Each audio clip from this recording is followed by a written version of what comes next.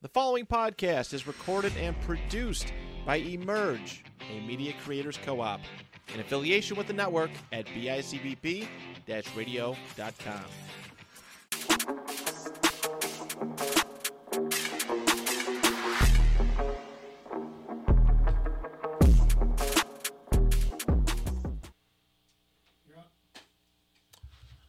I'm ready, bro? Yep. All right. Hello, everybody. Welcome back to the Virtuosos Podcast. I'm your host, Jules Houston. DeMond Crennan, Strip Club University. And Damian Jolly. All right, guys. Sorry about that intro. A little bit behind on time, but to start off, we are a mainly movie, TV show podcast. That's really what we center around. And this is huge news for us because the writer's strike is somewhat, sort of over. Now, what that means is it was a tentative agreement. Damian's going to give us some more details about that. So the studio and writers have reached a deal, as Jules said, it's a tentative agreement. The strike was going on for 146 days before they finally decided to end the thing. They went on negotiations for 5 straight days, and the Writers Guild was finally able to secure concessions.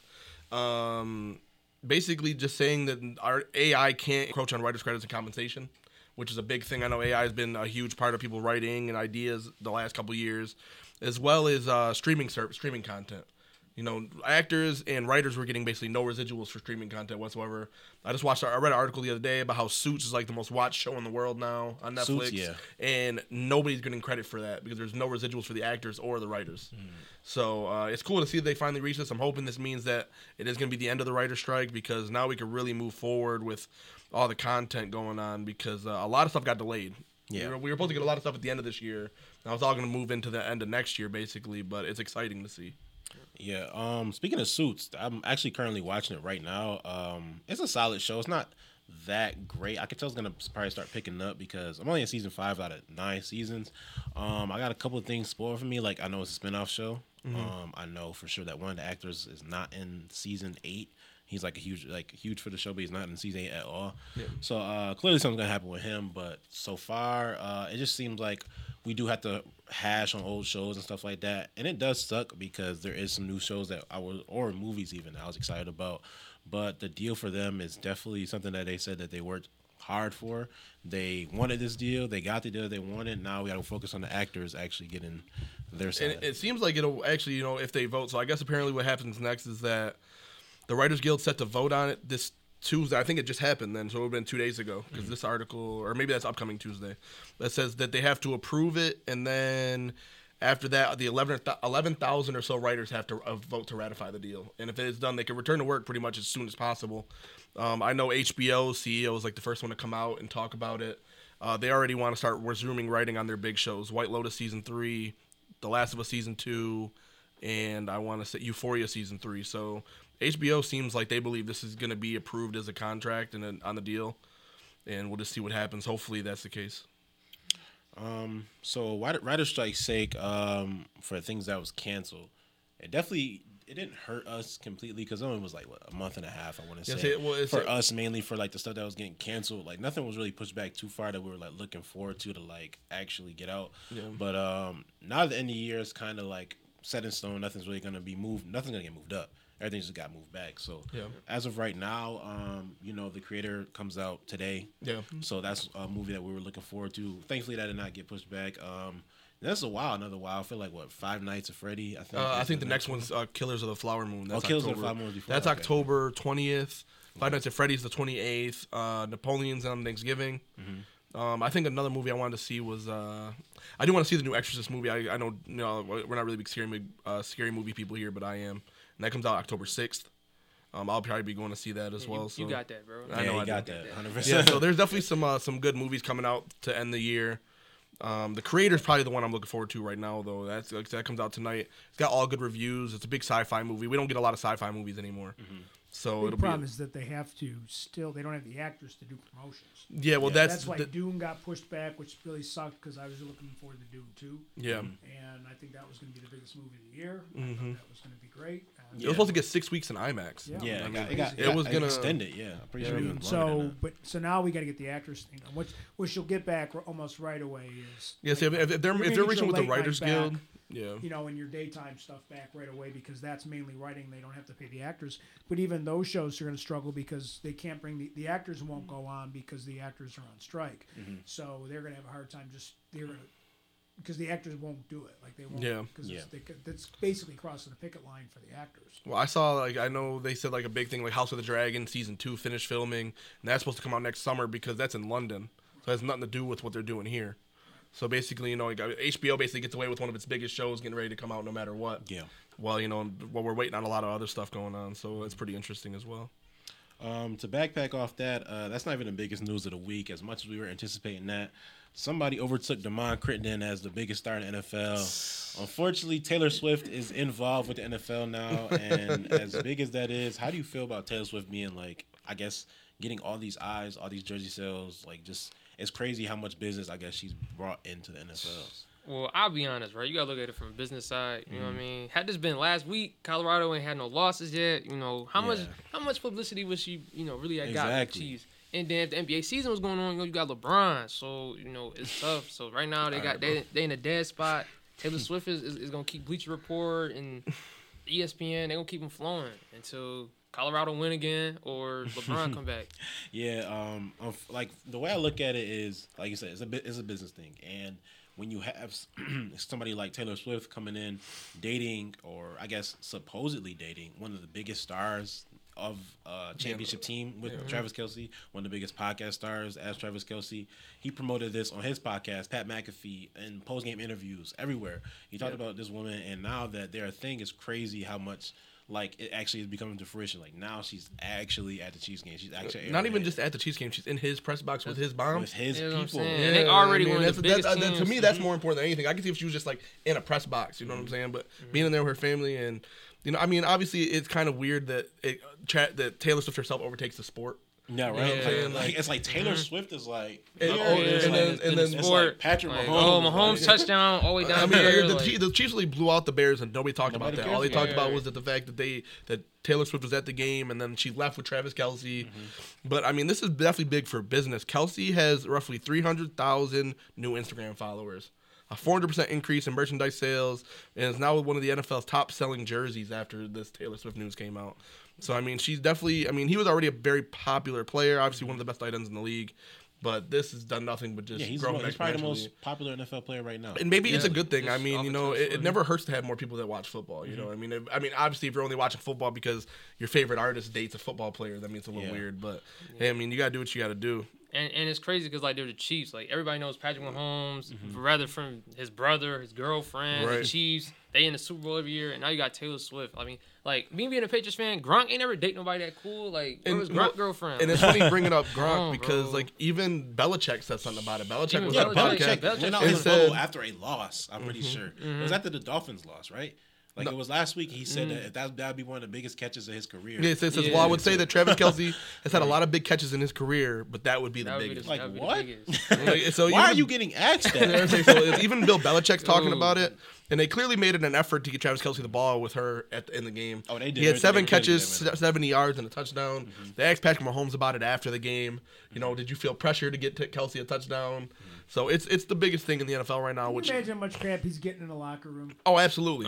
Look how you being weird. Weird. And it's annoying. I saw the one meme I thought was really funny. It was a picture of Kelsey's mom. And it's Kelly's mom just won the trifecta of white parents, white moms, because it's 2 sons in the NFL and one of them's dating Taylor Swift. No, seriously. It's the trifecta of white moms in America.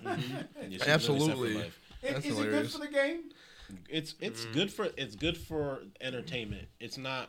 I don't think it matters for the game, only because with stuff like that, when you get I guess distractions more or less, this is always going to come up. And if the Chiefs ever start struggling, they're going to point to this. If the Chiefs ever start having a moment where Travis Kelce goes down with another injury, it's going to come down to this. He has a podcast he's making money off of.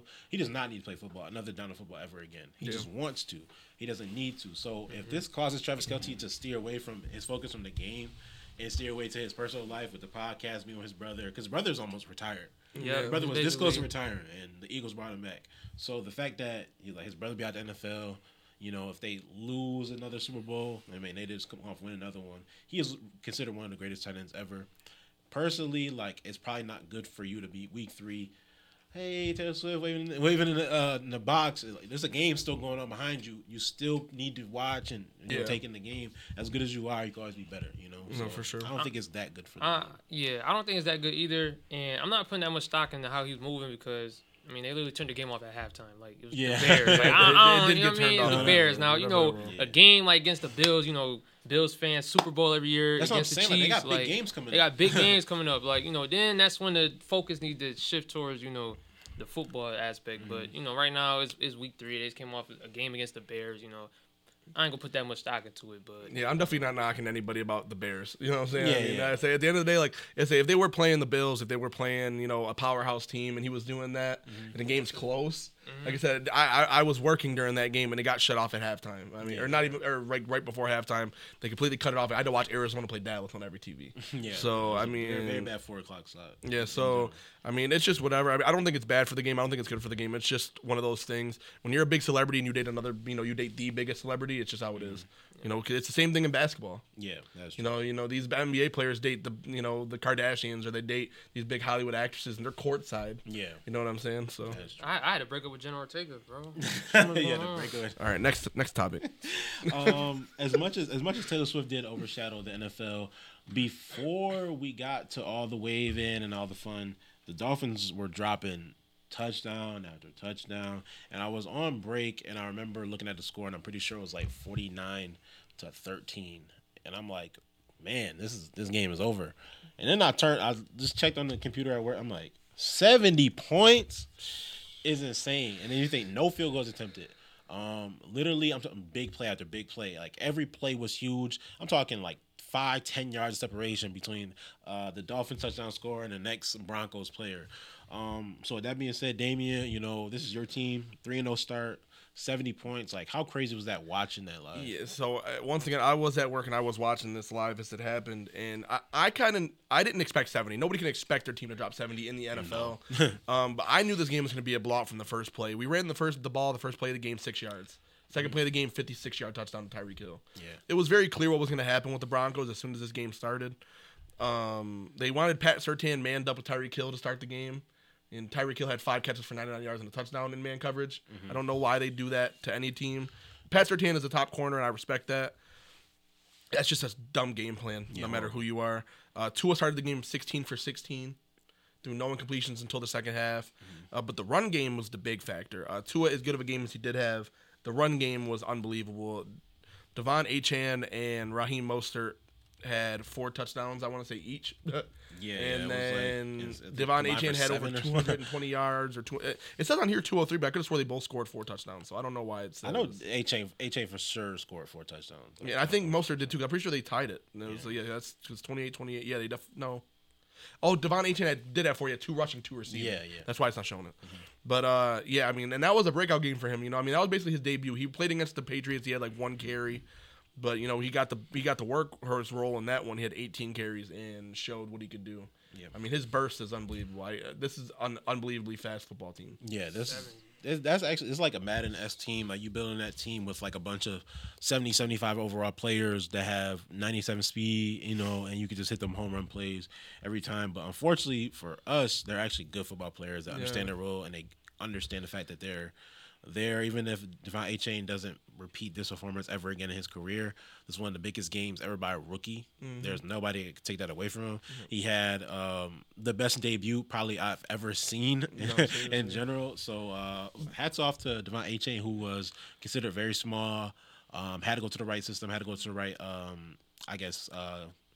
scheme or whatever, because he is a smaller running back. He's not going to be able to workhorse and have 20 carries. Guess what? He had 18 carries. He had over 25 touches. He is going to be a player that is going to last a while in the NFL, at least because the fact that he is in a situation where he does not need to actually do this every game. Yeah, and it's just like, like I said, it was just a complete domination all around. Like I said, our offensive line has looked insane. We got Teron Armstead back, and it looked 10 times better with Armstead than it already did.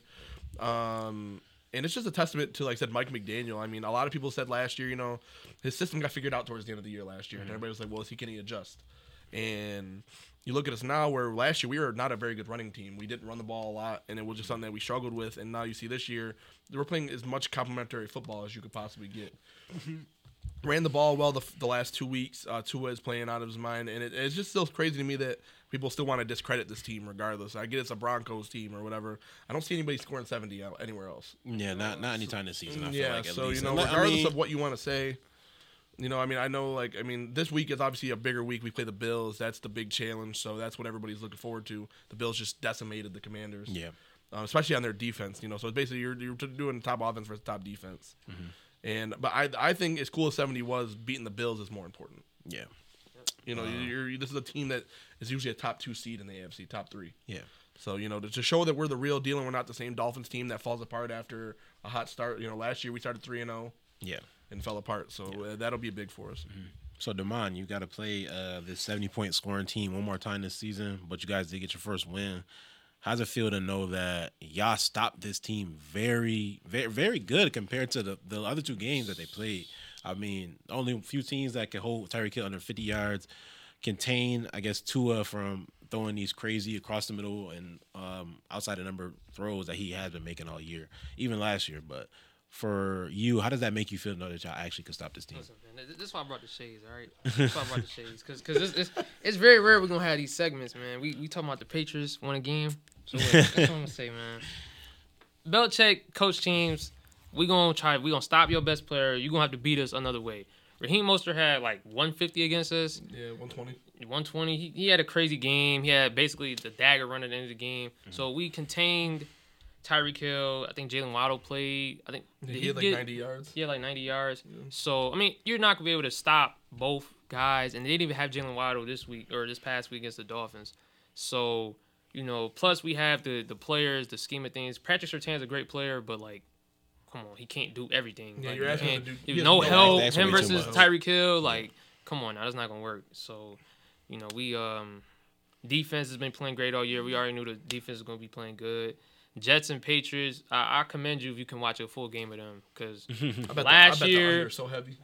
Last year we went off a punt return. I think it was 3-3 before that punt return. Yeah. This year, I think it was 2 offensive touchdowns.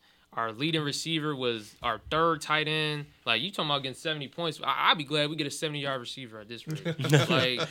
That's what we on. You got Pharaoh Brown, bro. Come on, bro. You know what I mean? But yeah, it's just. I don't want to be we happy we stopped Tyreek Hill because we still lost at the end of the day. We still got to play the Bills. We still got to play them again. We still got to play the Cowboys this coming week. So, I know our defense is great. They just lost Arizona, so, Yeah, anything can happen. Bro. But then again, it's we almost beat the Eagles. We almost beat the Dolphins. So, it's then, you know what I mean? So, I don't want to sit here and give more victories out, but we just got to keep going defensively. Our offense is what the issue is, but we're not going to be able to win a shootout against the Dolphins. Yeah. That's understandable. To move off, it was a crazy sports week in general because just to get off of the fact that Taylor Swift got 70 points, you had a, I guess, solid few minutes of Monday Night Football. It's been a very, very bad Monday Night Football run to start the year for the most part. But literally yesterday, Damian Lillard, big one of the biggest trades, I would say, a lot of moving pieces. In the last 5 years, we haven't seen a deal like this. I think the last deal that actually shocked the NBA that was this was the Paul George deal to LA because it literally changed the landscape. 2 different teams, and Damian Lillard was a literal piece of that. He literally ended the Thunder's run. Mm-hmm. He ended Russell Westbrook's 9-year Thunder career. Paul George short stint MVP. You know what I'm saying?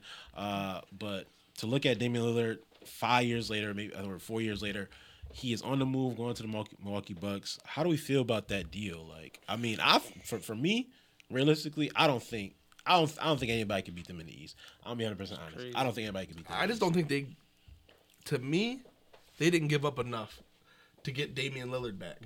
That is unbelievable. I think Portland did this out of spite. Yeah, Portland could have got a better deal anywhere else. I'm bringing up the stuff right here. The Bucks only got Lillard back, and they gave up Drew Holiday, who was going to get moved because they already got young guards in Portland. You got 1 first-round pick and 2 first-round pick swaps. Yeah, and that's all you got. But they lacked and leverage. You gave up Grayson badly. Allen, I guess. They lacked leverage. He wanted to leave. He gave him a deadline. And when you give somebody a deadline like that, like you could tell how serious somebody is. Like hardest situation, they feel like it's patchable. They're not going to move him. Damian Lillard, that man was not going to show up to training camp, and he said he was not going anywhere besides Miami. Obviously, that's like I feel like every time a player says he want to go to a certain place, he gets straight to a whole better situation. I feel like it happens every single time. Yep. So the fact that this deal is so is crazy. I mean, Lillard is on the move, yes, but it's a lot. Drew Holiday's on the move. DeAndre Ayton's on the move. Yusuf Nurkic's on the move. Grayson Allen's on the move. These were all, I should say, huge pieces of their former teams, because DeAndre Ayton, he had the Valley Oop. Grayson Allen hit huge shots for the Bucks when they were in the finals. Yusuf Nurkic had 20 games when Lillard was out. So there's plenty of people that in this trade that were actually good pieces, and they're all getting moved around. So it literally changing the whole landscape of the NBA. So for you, Damon, as you know, reigning 37-win team, back-to-back years, Pelicans, what is the odds that you feel like now that the West, I guess, is not weaker in the terms of like, all right, you got a team that was competing probably for a 9 or 10 seed this year. Out of that race, you get the Pelicans bumping up. You know, a lot of teams coming down because they lost key pieces. What does that mean for the Pelicans with Damian Lillard on the way out? Well, I can't put too much stock into it because, like I said, I think I said this yesterday when we was in the party. I'm like, yo, James Harden is still need to be moved. You got, I think, in my opinion, Embiid is going to request out. They're not going to trade him to the Eastern Conference team. So the West could completely shake back up in another year or so. Yeah, I think you got. I mean, every year, you know, you look at the past 5 years, like Kawhi got moved, AD got moved. These teams, these players force out to these certain destinations, and they end up not going there. So, I mean, as long as we stay healthy, they got to see us. I think the Suns is the ones that really, I don't want to say benefited the most out of that trade, but you know, we question, you know, how their depth gonna look. You know, they got Eric Gordon, Bobo, and like I forgot the other bench player, but like, you know, now they got Nazir Little, Grayson Allen, like they got some pieces now on their bench. Like now they're becoming a competent team. So I think they definitely got a better haul for that trade as opposed to Portland. I think Portland, you know, you had Scoot Henderson. You know, you can't please Damian Lillard. Like Scoot Henderson is on the board, 3rd pick. You have to take him. Like there's no ifs, ands, or buts about it. So you had to take Scoot. It's gonna make Dame mad. You had to go ahead and just trade Dame. But yeah, I think the Pelicans definitely, they gotta see us, bro. They gotta see us. You know, Zion doing 360 dunks on them. They gotta stop us. So you know, when we healthy, they gotta see us. That's all I'm gonna say. You know? And Portland, I think Jrue Holiday probably gets moved to the East. I'm not worried about Portland. I'm not worried about Holiday Phoenix. to the Thunder, man. Yeah. I ain't worried about the Thunder either. So they gotta see us. They gotta see us. They gotta see us. Healthy at least.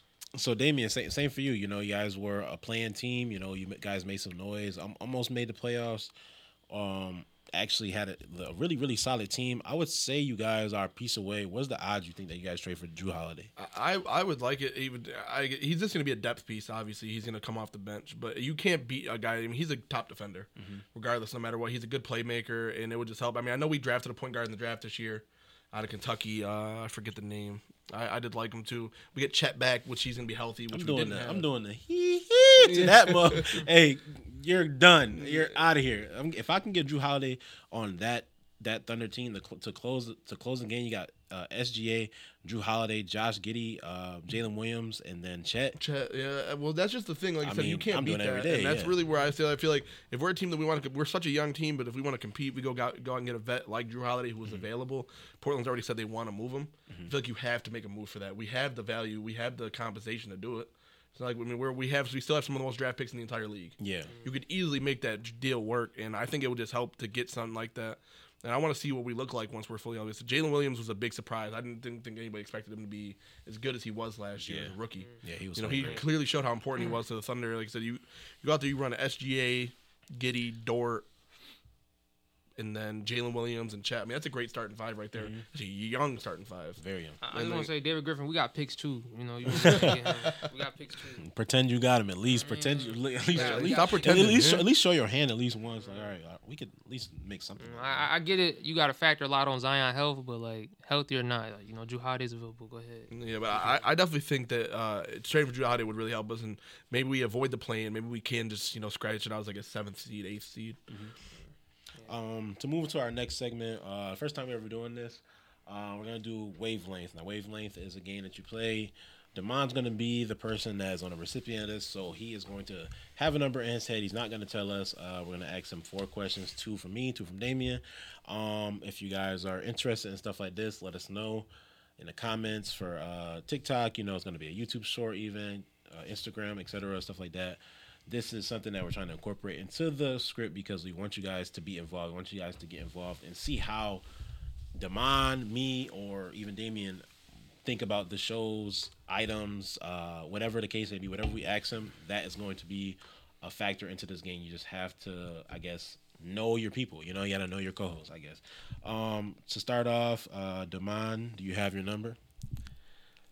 I have my number. All right. It's 1 through 10, right? 1 through 10. Okay. So, Damien, you can start off first. Favorite Star Wars character? No.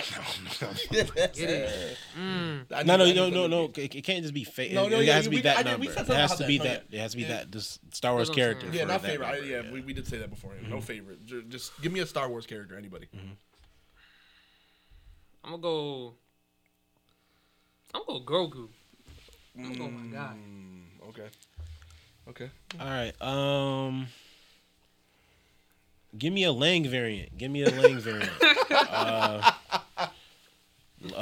Locked in Lang, Bet Slip Lang, Lang the Conqueror, Mook Lang, Cheek for Cheek Lang. Yeah, Cheek for Cheek Lang, for sure. What version of Lang we dealing with here? Lang during rec runs during a football game. Oh my God. Hold on. In terms of entertainment, in terms of how good he is, because man, entertainment 11 out of 10. Yo, he'll shoot a 72% shot. Bro, why did Russell Wilson pass that? Like, no, you're not skipping past that. Like, yo. Right, so your turn then. All right. Yo.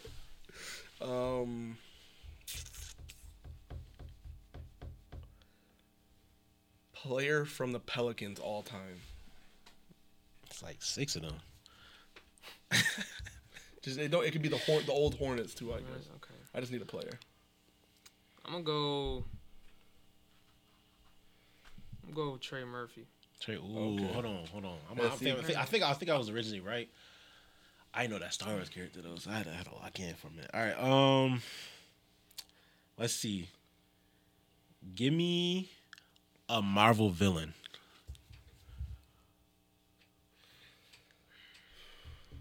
I'm gonna go Loki. Ooh, I had to spice the last two up. No, I was giving it up a little bit too much at the start. I don't know. I had to spice it up a little bit.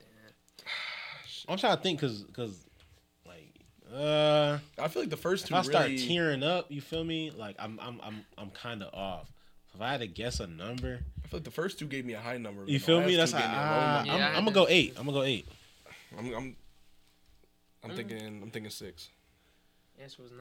Wow. See, because Trey Murphy threw me off because because I was like, I'm at 9, but I was like, nah, Trey Murphy kind of bumped me down to 8. So damn, man. Because when I said Grogu my guy, I'm like, okay, hold on, I'm giving it too much. Yeah, that's my guy. I'm like 9 for a fact. He's not gonna start with no 10. So I feel like the last two answers made me bump down heavy because I was like, okay, like the first two, I was like, oh, that's a 10. And he's like Loki. I'm like, I'm like, he a Black Widow fan. Because he said Star Wars character, I almost said Anakin. I was like, rat. You would have really gave it a drop down, drop down a little bit. So that's funny. All right, that was Wavelength for you guys. Like, comment, subscribe to the live if you're in here right now. We're going to move over to the NFL September recap so far. It's been a rocky season, I feel like. Not too many good games. Maybe 1 or 2 good games so far. We started off with the good ones with the Lions and the Chiefs. But I really can't name another game that had me like on the edge of my seat. Kind of like, oh my God, like they called that penalty when it's like, something like detrimental to the game, I guess, that would change the course of what's going on. Something that was actually really, really huge for actually what's going on. But I don't think that we're in a good spot. Just that Baltimore game. Like that was the second best game of the year, and that's because there was so many mistakes. Like that's just frustrating for me. Like Baltimore got screwed. Baltimore. Can you make a more besides I don't even know what other you could call. Yeah. Like basically no. Not only you just it's just so bad. Like it's just bad. I thought for sure they were going to call a PI on that play in overtime, and they just let it ride. I was like, all right, man, I guess. I mean, I want to be a DB now. You can get away with. If you can get away with it, you can get away with that as a DB. Especially in that circumstance too. Like, I can see if there's like any other point in the game. You want to not call that in the middle of the field and it's first period or first quarter and it's a nothing thing and it's second down. Yeah, like then it's whatever. But in overtime, to not call that and then to look at it and not call it, like they all huddle up and have their conversation. They're like, no, it's good. Like, I couldn't believe it, man. Yeah, so far for the September recap, if I had to give you guys like, let's just say like, I'm not gonna say MVP because I'm not gonna gas Damian up. I'm not gonna say defense rookie of the year because I'm not gonna gas Noman up.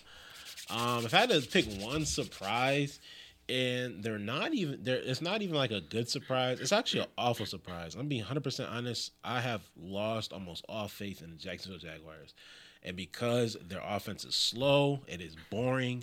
It is not good. I mean, you have Calvin Ridley now. Travis Etienne is one of the most explosive players of his draft class. Dude doesn't look explosive at all. Calvin Ridley doesn't look like that player in training camp or in preseason at all. We got Evan Ingram, one of the fast tight ends, barely getting used in the spots he needs to be used in. You got the defense that they had, and they were so good the last 6 weeks of the season. Horrible, giving up 37 to the Texans. I mean, come on. I mean, you had a good game against the Chiefs, and you come back, had that kind of performance against the Texans. Something needs to happen. I mean, Doug Peterson is a kind of coach that is fairly safe, slow pace. He needs that big running back, though. He needs that guy that's going to wear you out. So I feel like right now, the biggest letdown, biggest surprise easily is the Jacksonville Jaguars. 1 and 2, I mean, they look horrible. If you guys had to pick, though, a good surprise is actually on the good side of things. Like, if you had to pick a good surprise, Damon, who would you say? I would say, well, it's tough because quarterbacks can kind of fizzle out. I will say, I think Anthony Richardson showed good promise. C.J. Stroud. This quarterback class, I believe it was 3 in the top 4. I want to say. I think the Colts were 4th. Yeah, it was Bryce Young, Stroud, Blank. And Anderson. And then we compared the 2021 draft class. I think this draft class, even though it was like 3 in the top 5, I don't think it was any after that. But they look promising considering their teams are on like Texans, Colts, and Panthers. Like they're not going to win that many games, but they've showed upside. They've showed promise way more than Justin Fields, Zach Wilson. So I'll probably say the quarterback play of this year's draft class, and another good one. I don't know. I guess guys that's being paid are playing. Like the pass rushers especially. You know, sometimes you see pass rushers get paid and they kind of fizzle out. Yeah. But like Trey Hendrickson, he's been great. He's been really a dominant game against the Rams. Dude, he killed it. He was killing them. What I've liked to see is that notion that small wide receivers can't be good in the NFL anymore. Oh, remember when Devontae Smith came out and it was, he's too skinny, he's too slender, he cannot play football. And now you see him, you see Tank Dell, you see Tutu Atwell, you see all these guys that are 5'8", 5'9", and they're putting up 100-yard receiving games. And they're showing that, you don't have to be some 6'4", 215-pound muscle, to play wide receiver. It's just not a thing. Treylon Burks, who actually can't catch the ball. Yeah, it's cool. I would say, in general, that's just cool to see for football that, these smaller guys who, before, back in the day, probably couldn't play wide receiver, but the game's changed so differently now. There's all this underneath stuff, and, these guys can get these crossers, and they could get these, these jet sweeps and these wraparounds and all that. So it's been really cool to see that, too. Yeah, because I remember, I want to say Xavier Worthy from Texas. I think that's his name. He's super smart. They keep saying he's too small to play in the NFL. We watched Devontae Smith. They say he's not Devontae Smith. All right, well, I know he's better than Tank Dell for sure. I know he's a better prospect than Tank Dell. His stock is only going up now because they see these smaller guys that can actually play and burn people down the field. He had a huge catch against Alabama. So, I mean, if you look at it from the outside looking in, these smaller wide receivers, like you said, they're going up and up. And these bigger wide receivers like Treylon Burks, I remember vividly that this man was wearing like 5X gloves. And they were saying, like, dude can't catch without gloves. You just can't. How? Your hands are huge. They wrap around the ball like this. Like, how can't you catch? Why can't you catch, right? Yeah, like, you got these 6 foot, 225, outside the numbers kind of X wide receivers, and they catch 2 passes a game at most. And that's the thing that's crazy because there's so many big wide receivers in the league, and like the ones that are great are great. You got DK and Mike Williams before he got hurt, and Keenan Allen and all the these bigger wide receivers, and it's cool to have that. But if you're not like one of those top names, you're not doing anything. Yes. You know what I'm saying? Like there's a lot of big wide receivers out there that are not touching the ball. You know what I'm saying? Like I mean, I don't think Miami has a wide receiver over 6 feet. I wouldn't either. So you know, what I'm saying? I'm pretty sure all of our wide receivers are 5'10" and under. You know, and we work out just fine. You don't need a jump ball wide receiver in today's game. You know what I'm saying? These small guys can go and get the jump balls if they have to. That's why I think the Patriots, I think they need to re-sign N'Keal Harry. Just to get some size out there. You need run blockers? Let's get a tight end to play on the outside. You can go get Nelson Aguilar back, bro. But to touch on something that happened in September, I mean, this is something that I've said for the last year and a half. The worst time to pay a running back was last year before it was this year. Because these running backs, if you think about it right now, some of the best running backs in the game, or the running backs are actually producing, Jerome Ford, you got Raheem Mostert, 31 years old. Who would have thought? Like it's as random as it gets. Running back's most volatile position in the NFL, not even close. You can get 3 running backs in there, rotate them through 20 carries, and you have a successful game plan. The only running back that played 100% of snaps this past week was Kyren Williams. Who would have thought before week 1, going to fantasy drafts, going into the season, the Rams, you know, they got Cam Akers. He ended the season good last year. Dude's not on the team no more. This is only week 3, and Kyren Williams played 55 out of 55 snaps. Only running back to do that week 3. By far, even. Like, Christian McCaffrey didn't even play every down. Right. You got people like Derrick Henry who isn't even playing 50% of the snaps. So, I think now is the worst time to sign a running back, and it kills Austin Eckler's argument, kills Saquon Barkley's deal, Josh Jacobs' deal, who's playing very, very bad, kills his deal. Like, all these guys who wanted a contract, it looks horrible for you now. Because guys like Kyren Williams can play 100 snaps, and a guy like Jerome Ford can step into Nick Chubb's role and score 2 touchdowns, even though it wasn't efficient. 2 touchdowns. You're scoring. He beat the Titans by himself. And he catches the ball. Exactly. So Nick Chubb doesn't catch the ball. Like the running back position, I feel very bad for them. The fullback position was like phased out for the right reasons. The running back position is phased out because nobody wants to pay nobody $11, $12, $13 million a year. When you could draft a guy every 4 years. Yeah, they can't even get 5 yards per. They want to get 5 yards per carries, 20 touchdowns in a year, catch 70 passes out the backfield. Impossible. We'll just split up between 3 guys. And you look like the last 10 Super Bowl winners. Who was the highest paid running back out of the last 10? Out of the last 10, I want to say it was what's his name, C.J. Anderson. Yeah, probably. Yeah. C.J. Anderson got paid. Yeah, probably. And I think that was when he was on the Rams.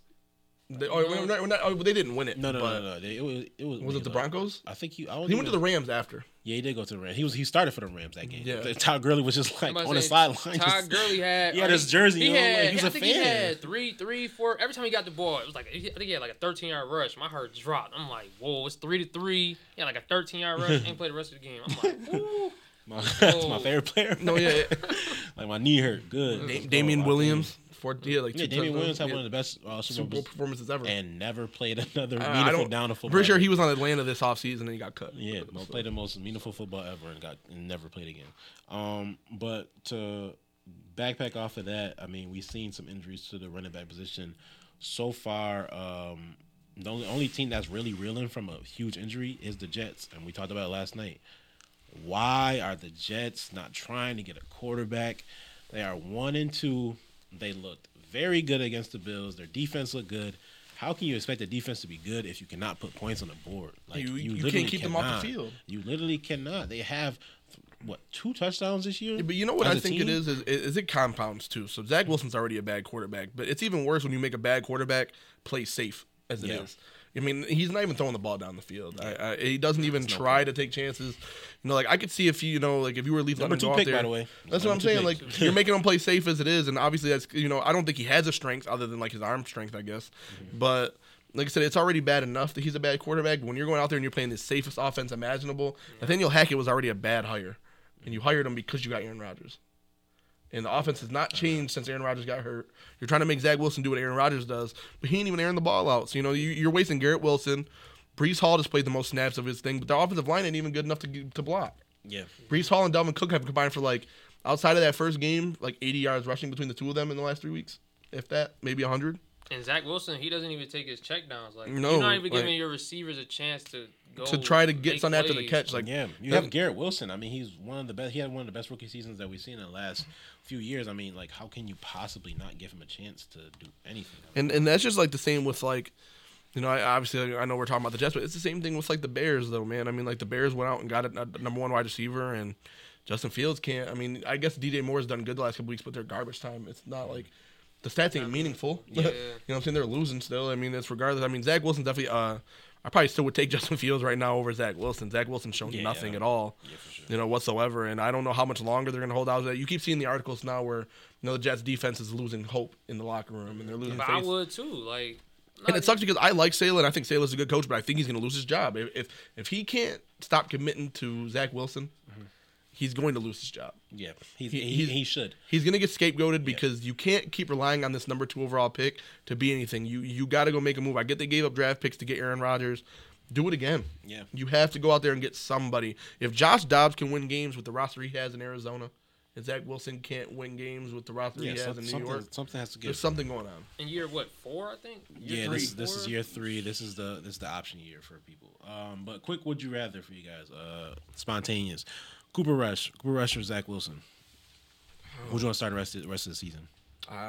Cooper Rush won a couple games for Dallas. And they traded for Trey Lance, so it's not that they need 3 quarterbacks on the roster. So Cooper. that's one thing. I mean, Detroit Cooper Lions have Teddy Bridgewater or Zach Wilson. Teddy Bridgewater. I Number mean, 50. Like, come on now. 55. Like Gardner Minshew or Zach Wilson. Gardner Minshew. Like, come on. Like, I don't get it. I don't see why a team that has this kind of, like Mike White or Zach Wilson, literally last year, and they chose So my Mike thing White. is how much money is Zach Wilson getting paid? Like, is it a money thing? I think he's only getting paid I think this year you only make like $3 million because your rookie year you make like 13. I think your second year you make like 7, and then this year you make 3, and that's why you play the best because you get paid the least. And then you get the option. And you get the option year that's only $1 million, but if you get your extension, it can factor into how Okay, much yeah, you're that's it. Because I was gonna say if it's like a money thing and they can't move off of him, then maybe I get it. But I mean, Trey Lance got traded, and San Fran traded him with no issues. So. Yeah.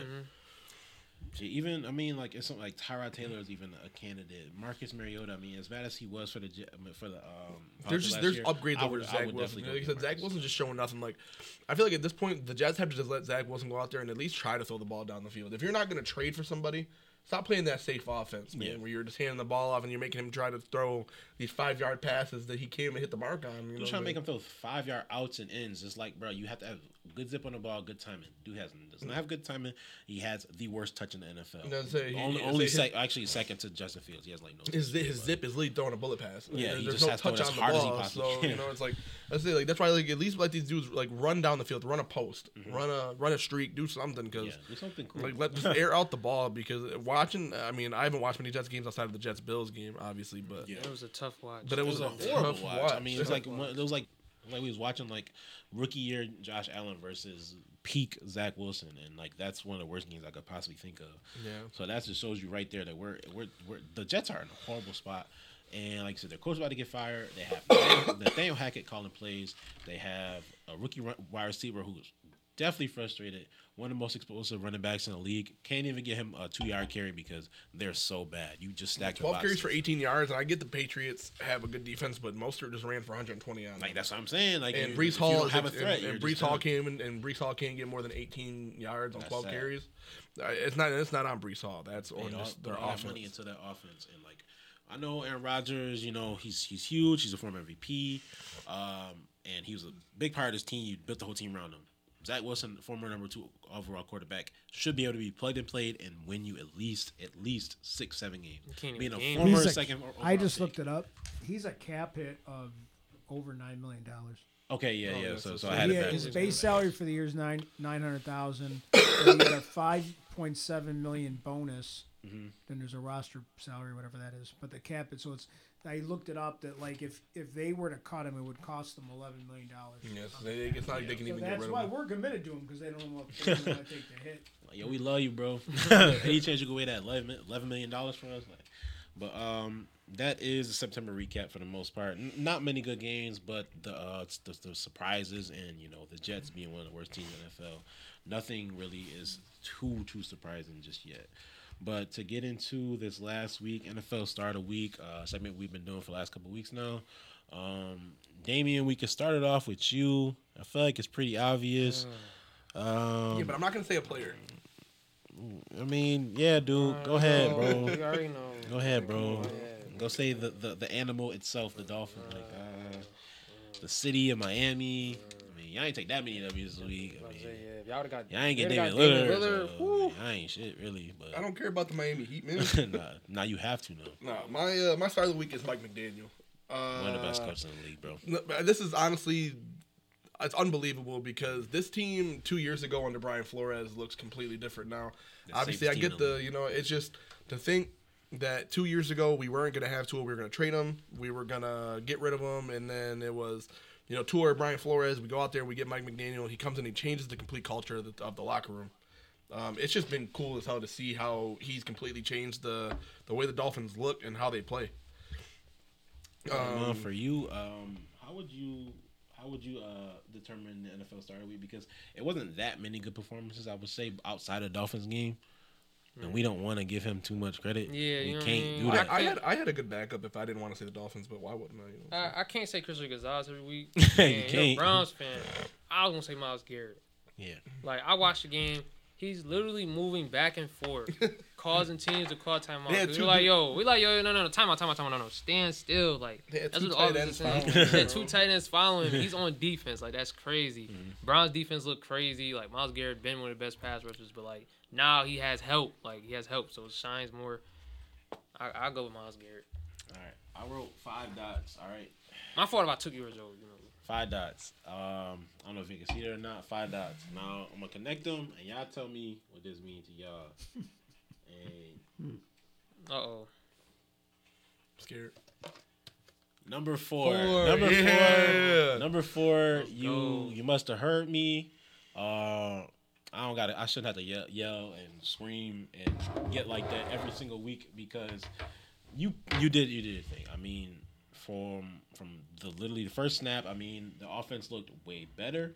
It looked like it had a sense of urgency. It actually helped the defense actually be able to stop a team. I mean, we have 1 touchdown scoring all year, and it's a 70-yard touchdown, and George Pickens over the middle. I mean, I'm not mad about that. I love what our defense is doing, but it can only be as good as Deshaun Watson is. If Deshaun Watson can go out there and compete and complete 70% of the passes, I mean, he's not throwing these insane passes now. He's not asked to do a whole lot. He just literally asks you to keep the offense on the field, have these 6-7 minute drives where the defense can recover and go out there and just do your best. I mean, like, we're not asking you to go win the game now. He didn't even go win the game. He just went out there, played well after a horrible game last week. I mean, horrible against the Steelers. Dude looked like a whole different quarterback. The offense looked like a whole different offense. I mean, we couldn't run the ball, and I knew we were going to be able to run the ball, and I was like, we got to win through number 4. He hit a couple deep passes, man. I was like, yo, this is not the same quarterback. It's not the same quarterback, and he got into his rhythm throughout the game. That's all I could ask for. That's all I could literally want. I saw a highlight, like, though, when he threw that backwards pass. I know he was trying to throw it to the running back behind him. It does look horrible. When I saw that, I was like, damn, I thought y'all were losing because they didn't show the score. It just showed that. Like, they got to be losing. Like, that's a crazy play. And I turned it on. Y'all was killing the Titans. It's 3rd and 18. We need a first down. I could not believe that, but once I turned the game, I was like, oh, like they're killing the Titans. So I mean, so from that NFL start of week, I ate some sour grapes this week. Very proud of Deshaun Watson. Very proud of the Browns being the best defense. I think now.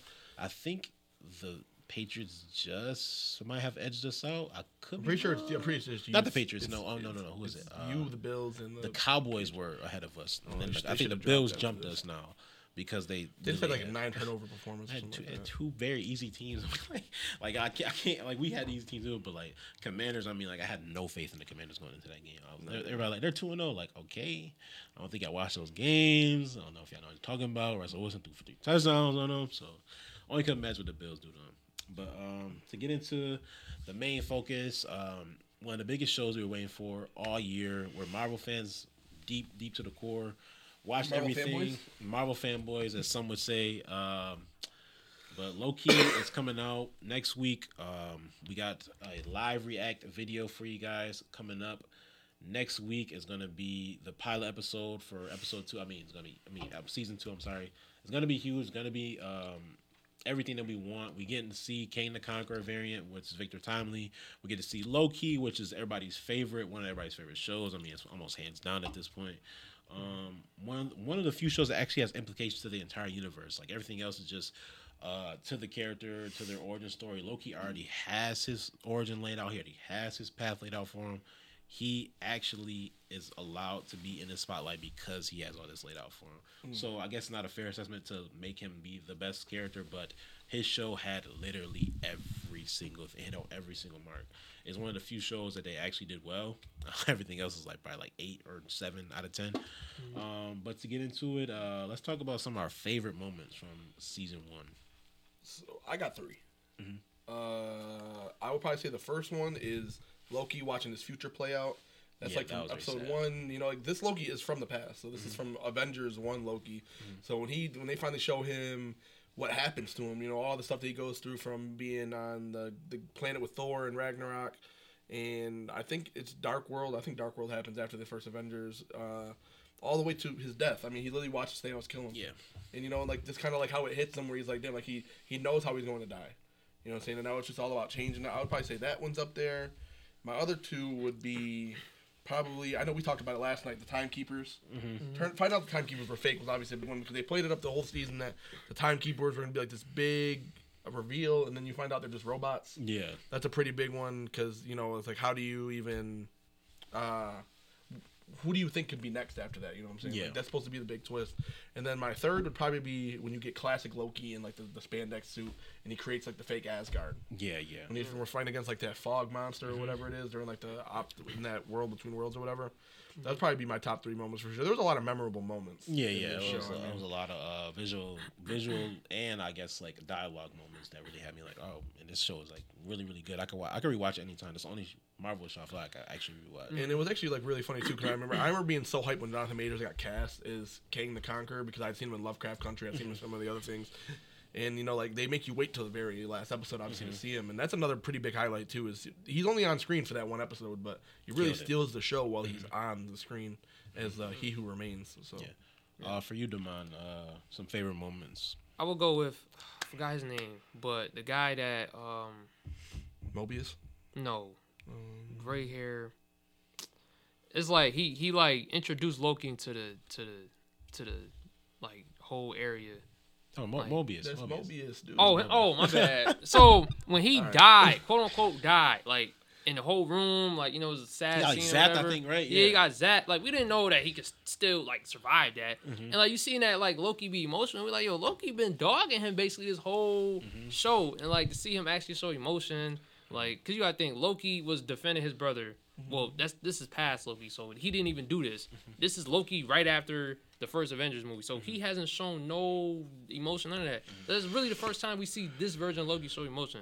So that's probably my favorite scene, and it kind of changed his outlook on what was going on. Like, you know, he's battling, trying to, you know, he's still that Loki mischief. Damn, what word did I just say? Oh, mischief. He mischievous. You on your Chris last night? No. What did Chris say last night? No. He said, it was a crazy word. We was like, hold on. What? he started saying, just stop. Like, no, I heard that. I should have just did that. But, you know, he's still Loki at the end of the day. I kind of seen his mindset shift after that. So I'll say that's probably my favorite scene. My favorite scene comes from episode 2, I want to say, when they went to that grocery store and they had all the variants. It was Sylvie. They didn't reveal Sylvie yet. And they had her going through all those people, and she was like taking over their body and whatnot. Thought that was the coolest thing ever. The setting in the grocery store, the flickering lights, and the fact that Mobius is in the other room with the other TVA members trying to get order restored because it's an apocalypse coming, basically. Like this, It's it's like the end of their 2050. world. It's like a giant like hurricane or something. Yeah, like it's that. the end of their world, dude. When the ending happened and Sylvie pops up, she's about to go through the thing, and she has her I don't even know what they call that. Dagger? Her dagger, yeah. And she's like holding it. She turns around, takes off the hood. Oh, I was going crazy. She walks through, and Loki's looking back at Mobius. Mobius telling him to stop, and he's looking, and he goes through. And then the Loki green theme is playing. Oh my god! I mean, like that was just like the perfect moment for that show, and it just shows that like this. We got to remember, this is the Loki, like you said, after Avengers movie. He doesn't know like what's like. He knows what is good and bad, but he still has to test the waters. And the fact that this woman is outshining him, stealing his moment. This is the one that they want, not me. They don't care about me. They care about her. I gotta figure out what's so good about her. So that was definitely one of my favorite moments. Honestly, you know what? I forgot about a moment, and I'm gonna say scrap all the other ones because I'll tell you right now, the Kang the Conqueror reveal at the very, very, very end of episode 8. Oh, when they show you where he's going and he meets Mobius and he's talking to Mobius and Mobius doesn't know who the hell he is. He's like playing, and then he looks up and you see the statue of Kang the Conqueror. I was geeked when I saw that. That's one of the only finale they did good. That was the only finale. I honestly like scrap all the other favorite moments. 'Cause I forgot about that until I just thought about it. That was like that's the kind of hype that I want when a Marvel project ends. You know what I'm saying? I want to look forward to the future because Loki, you get the whole build up with the branches timelines and they kill He Who Remains. He Who Remains like tells you like, I've been called this many things. It's a whole big build up. Then when you see that he goes to a whole nother alternate reality and Kang has already controlled this reality, that's just such a good build up to a villain. That's like how they did Thanos when they were doing Thanos in the original, saga. Just small little bits and pieces. Yeah, nothing. Yeah. I don't need to see him. Like you said, I'll do it myself. And the little snippets here and there. Guardians of the Galaxy was in it. Like it's cool to build up to a villain like that. And that's the only time we get a build up to him though. You get one no reveal. Character in Marvel has the character development of Loki.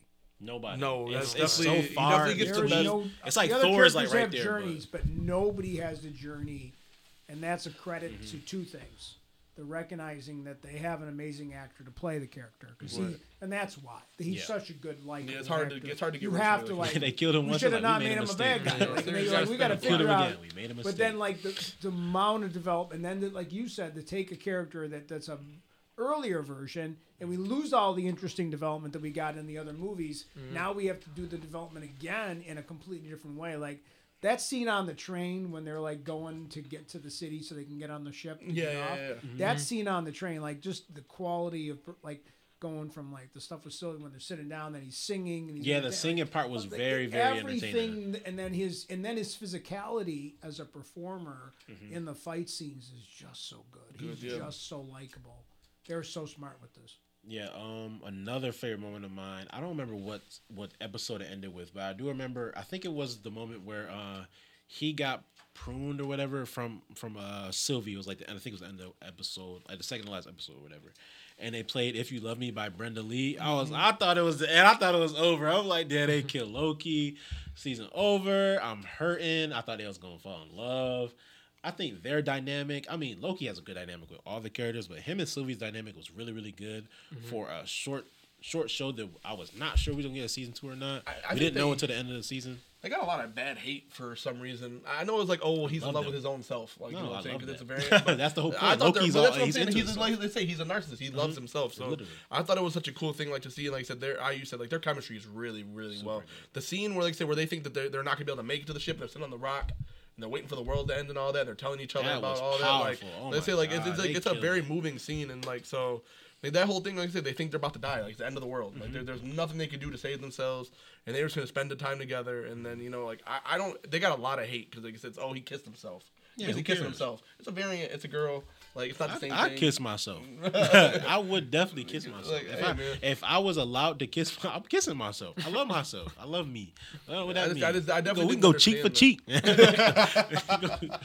But so our one of the few things that is very key for the second season is that he's moving through time a little bit easier, but it seems like it's painful now. So it's kind of like the Into the Spider-Verse kind of thing where he's like glitching. I don't even think he can control it. He can't control it. Yeah, so like he's moving through time uncontrollably.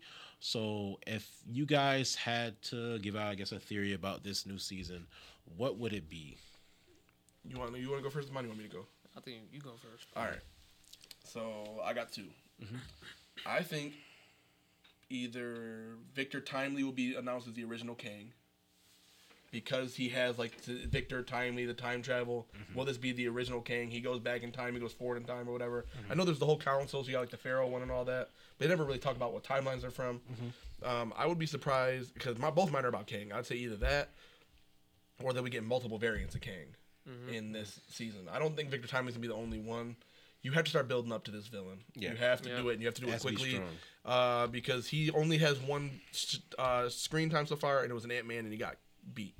So you have to do something to really put fear into people and make them like fear seeing Kang the Conqueror in future ones. So I think if it's not Victor Timely being announced as the original Kang, and he's the reason for all this, it's definitely going to be that we're going to deal with multiple Kang variants throughout it, because there's millions of them.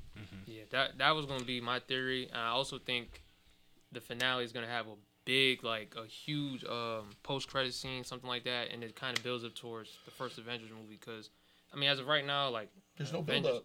Like there's no build up. Our Avengers suck. We don't have no villain. Like, don't get me started on the Avengers again. This our Team USA this past year. You know, world champions of what team? You know, like y'all ain't nothing. Y'all ain't do nothing. Y'all not fighting nobody. Y'all fighting in y'all city. Y'all fighting. You know what I'm saying? Y'all fighting in your house, something like that. Y'all not going nowhere. And I said, I'm like, yo, because Kang.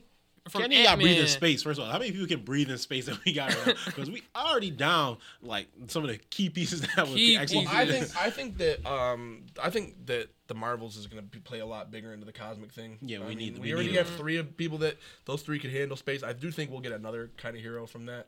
I want to say. I think there's definitely got to be somebody else important coming from Eternals. When Harry Styles was playing him, I forgot his name. Oh, I know who you're talking about. Oh my goodness! I cannot think of it. It's been a while since I've seen I'm searching up real quick.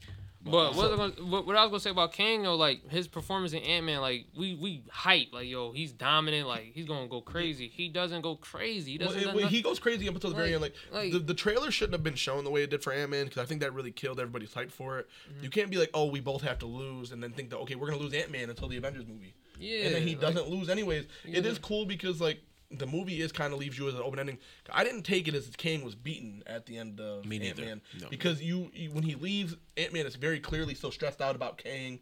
You see the purple and green stuff everywhere when he leaves. That's what I was about to say. The theory is better than the movie, and the reason I say that because they think he ends up in a different timeline. Yeah, they think he's in a different timeline, and I 100% believe that because you could tell that the camera work was different in the beginning. He's walking this way from the street instead he's walking this way away from the street, and all the stuff he's seeing is like that. I think little details. It was the same. He's seen the same family 3 times. Mm-hmm. It was I guess I would say a baby in a stroller. He's seen a baby in a stroller 3 different times, but they were all behind him.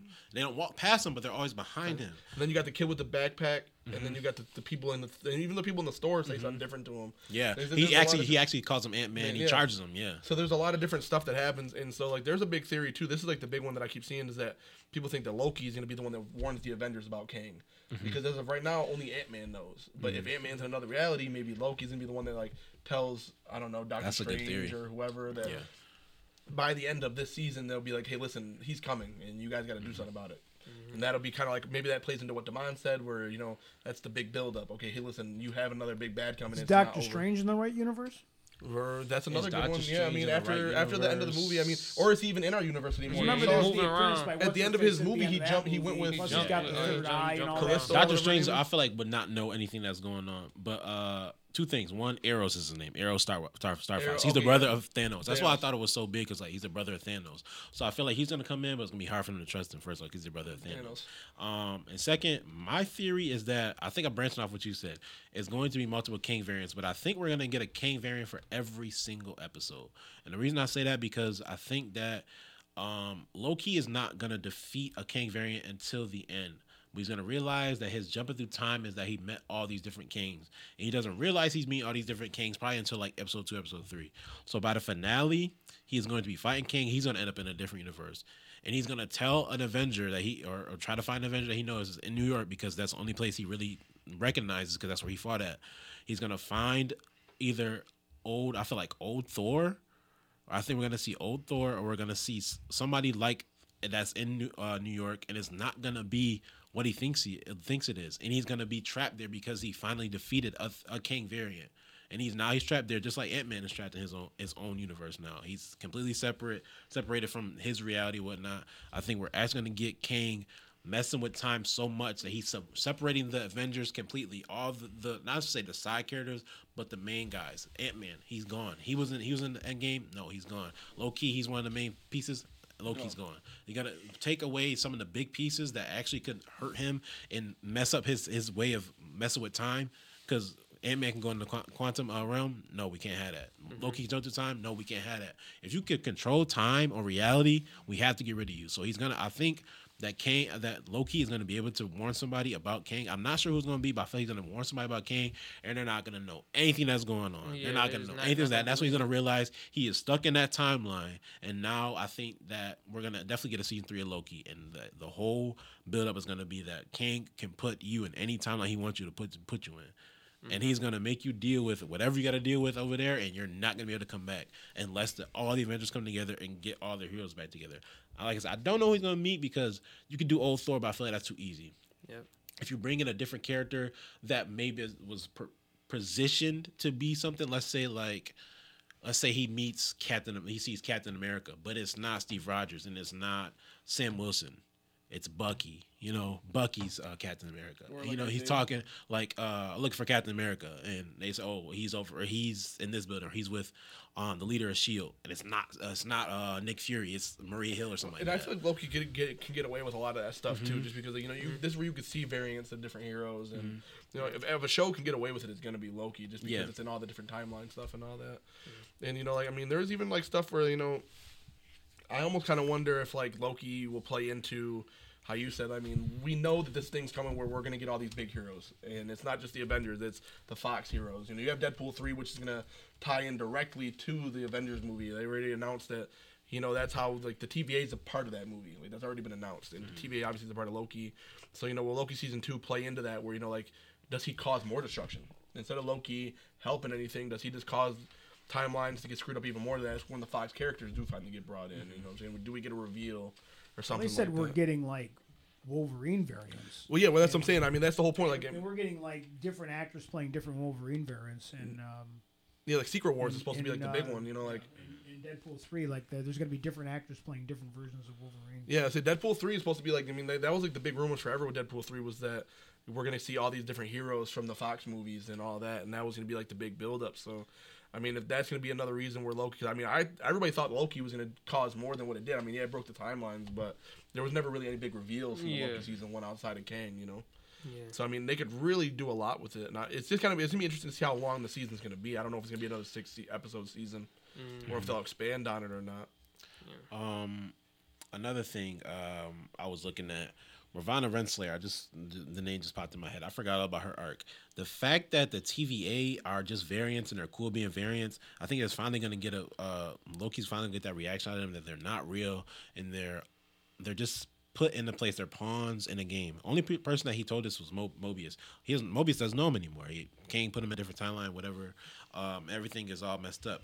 So we got Sylvie's whole thing where she's trying to get back to Loki, but she's in a different spot. Loki's in a different spot. Ravonna Renslayer went to go find out what her life was before, trying to figure out everything that was going on, why the TVA exists and whatnot.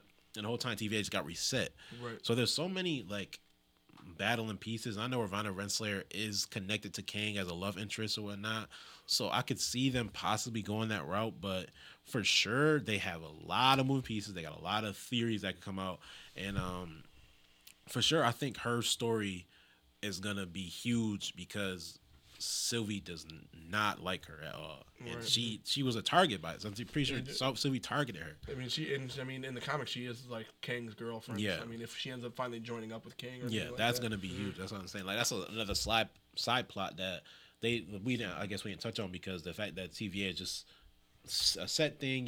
They're not real people. They were taken out of their lives and put into this spot, and they don't really have a thinking, conscious that like life outside this exists. Like Mobius' love for jet skis randomly. Like why do you know that you like that? I don't know. I just do. And then like, you had a life before that. So I think that she's actually going to tap into their life before that, and and obviously King, I feel like is going to stop her from being able to tap into that. Yeah. Go ahead. Oh, I was gonna say, I just don't want this show to like base everything on theories. Like I want them to close some things up, wrap some things up, because we don't know if we're gonna get a season 3, and how the MCU is like, they don't have the luxury of like, oh, okay, well, season 3 of Loki, they might have this and that, so we're gonna answer that next season. Like, no, you're gonna have to wrap some things up this season as well. And the 6 episodes flew, like I rewatched it, flew by quick, but you can't just base everything off of theories and move on to, we're going to get a Loki season 3 automatically. Like, we don't know what's going to happen. We really don't know. Sure. Yeah. Really don't. I think a big thing that I think kind of played off what Jules did where, like, Kang controls time is instead of Kang doing that with all the different Avengers, I wonder if Loki, since he's in the TVA, can he affect the timelines himself? Can he rebuild the sacred timeline, in a way where instead of warning the heroes, can he place heroes in certain timelines with each other and be like, hey, listen, Kang is coming. we need to put all these heroes together to help instead of just being like, oh no, he's coming, figure it out yourselves. Yeah. Loki's in the TVA, and I mean, obviously the whole thing's gonna be about him figuring out the time travel and the reality jumping and all that. But can he rebuild the sacred timeline? Because that's the big thing that the season 1 ended with. Was the sacred timeline's broken, it's branched out and all that. I'm not sure he can fix it by himself, but can he influence it enough to set up something for the future? And that Loki has, outside of Thor, and Thor was barely his ally. Like, he has no allies if he comes back to Earth. That's what I'm saying. So it's like, nobody's going to trust you. Like, if you come back, at all. Everybody, as far as everybody either thinks you're dead or you have no allies. So it's like, that's why I'm wondering if he's going to be able to do something where, like I said, it just influence it, not so much tell anybody, but just like influence certain events to be like, okay, we got to bring the Avengers together. We got to start a new Avengers team or something like that. Just so that way that because right now, I mean, the Avengers have no reason to form because there's no big threat. There's nothing. I mean, they shouldn't form. Like, because they're not strong enough. Please. But I mean, even with Thanos, like, Hawk had to come through Doctor Strange's whole lab for them to like finally wake up. Like, Tony Stark had these theories and thoughts the whole time. Like, it's okay, alien invasion is coming. It took Hawk to get beat up for them to like really take it serious. So I can imagine if Loki has to convince people how hard he's gonna have to work. To backpack off what you said, Damien, could Loki like potentially like fix things? From what I think not like I guess a little more clarity on like my theory is that I think Kang might even put Loki in a timeline where he runs the TVA. The original offer that was offered by He Who Remains. I'm gonna put you in a time where you run a TVA and you got the backup, you got everything that you need to control time. All you have to do is not interfere with me. Okay, I see. So I can see him fighting them, and he thinks he won, but he's put in a timeline where he is the leader. No, and he has no choice but to bring them all together and realize that they are put there because of the doing of another person, not because that. He wanted to be in charge. Kind of like how like Mobius remembers his past life. Like, like Loki's stuck in that same cycle. Like I don't remember when I got here. Like I've just been, as long as I can remember, I've just been the leader. And then the whole time everybody's like, well, he's the big boss. Like when they see him, they're gonna look at him like, yo, like Loki's here. Like he is the head of the TVA. But I think the moment where Sylvie stabs He Remains, and the moment before that is just so powerful in that. If Sylvie is not as like she might have the biggest storyline, but I don't think she's gonna be involved at all in anything that has to do with like the post-credit scene, like you were saying, like if they had a post-credit scene, like a huge hero or something like that, or huge reveal. I just don't think she's gonna be as interested now because she kind of proved that she's clearly still on the dark side. She's still clearly selfish. So unless they do something where they can repair her character and Loki forgives her, which I don't think is in his body at the moment. I don't think he's willing to do that just yet. That's where I really like kind of like you said, they got to close some things up with her for sure. That's the main thing they got to close up. Is she really satisfied with what she did? Does she have any regret? Is it her plan to get back to Loki? Is there a plan to just run, control time? Because that was the offer that he gave her. And like, if you kill me or whatever, like the deal was that if you do what I need you to do, then you got a TVA. So they have to definitely close up.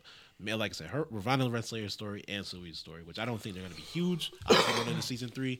Obviously, it's still a Loki show, but I do think that's one of the main things. I need a Miss Minutes spin-off. And Miss Minutes is like the big character, and she has a big moment in that trailer. I think she's like, I almost kind of wonder if she's fighting. I think I almost kind of wonder if she's going to be the leader of the TVA in this new one because Ravonna left. That'd be cool because they were trying to say that she is the all-knowing person. Like she knows everything that's going to happen before it happens, and the fact that the way she's presented is like she's not technically a live feed. Yeah, she just pops up in the people's perspective, and it's not really like she's a person. Everybody doesn't recognize her there. She just pops up in you, like it's your perspective. So I think that's a cool thing that they have going on.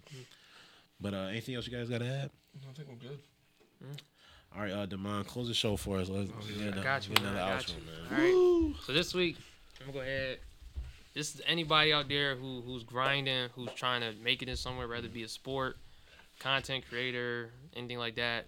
It's days that I stream don't have the most viewers, or if you're chasing a sport, you might be a bench player or a role player, or you might not even make a team. Everybody's path is different. As cliche as it sounds, everybody's path is different.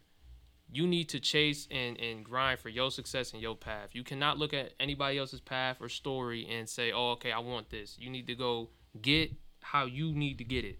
You know, it's so many different ways in life to chase your dream. You do not need to be successful in a week. You do not need to be successful in a month.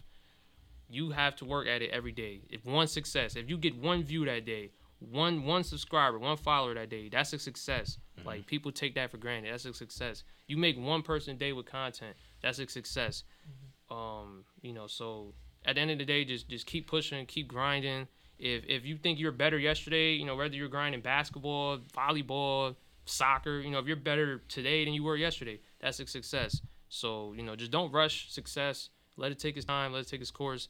And one day you're going to make it there. If you don't believe it, then who will? Like, why should anybody believe in you if you don't believe in yourself? Mm-hmm. So for sure. That's my message. That's a good one. That's a fact. Take your time, you know, but don't let it pass you by, you know. Mm-hmm. There's people that I know that, you know, start stuff and stuff. Like, we're human. We always do that. It's always stuff that we want to do, we can't do. But for me personally, when I look at this as this is, like, I look at, like, I gotta have Damon back. I gotta have Damian back. I have Morentos back. I gotta have everybody. Every guest that comes in here, I gotta have them.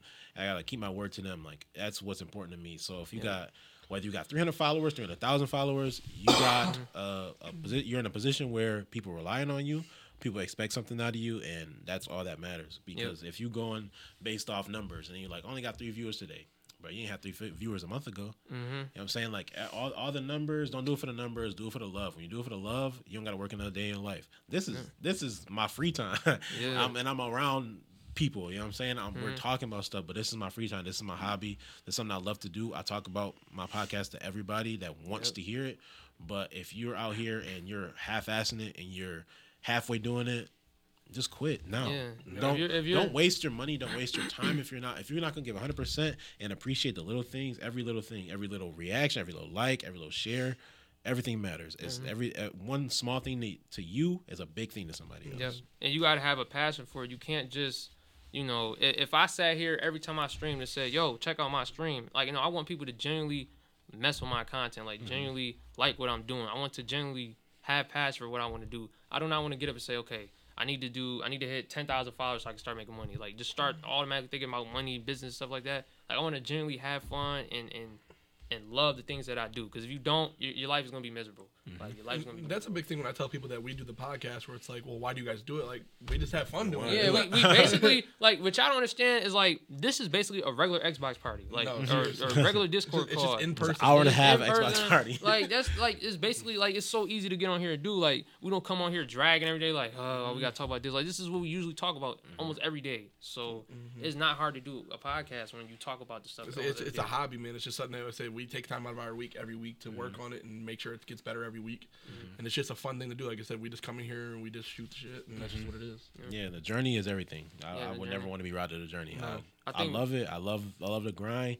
Literally 2 months ago, we were recording off my phone on a tripod, 2 chairs, coffee table, and nothing in the background. Now we got the Virtual Local, all these Funko Pops, big head Thanos. You know, we're growing. Everything matters. I think the journey's better than like almost being at the top. Exactly. Like, the journey, you learn so much about yourself, like as a character, stuff like that. So, for sure, I think the journey is definitely worth it. It's definitely gonna be fun. So thanks you guys for joining us. Take something from today. Learn from it. One day at a time. We'll also see you guys next week for the Loki Reacts episode. It's gonna be huge for us. I want you guys to join us. Thank you guys so much once again, and we'll see you guys next week.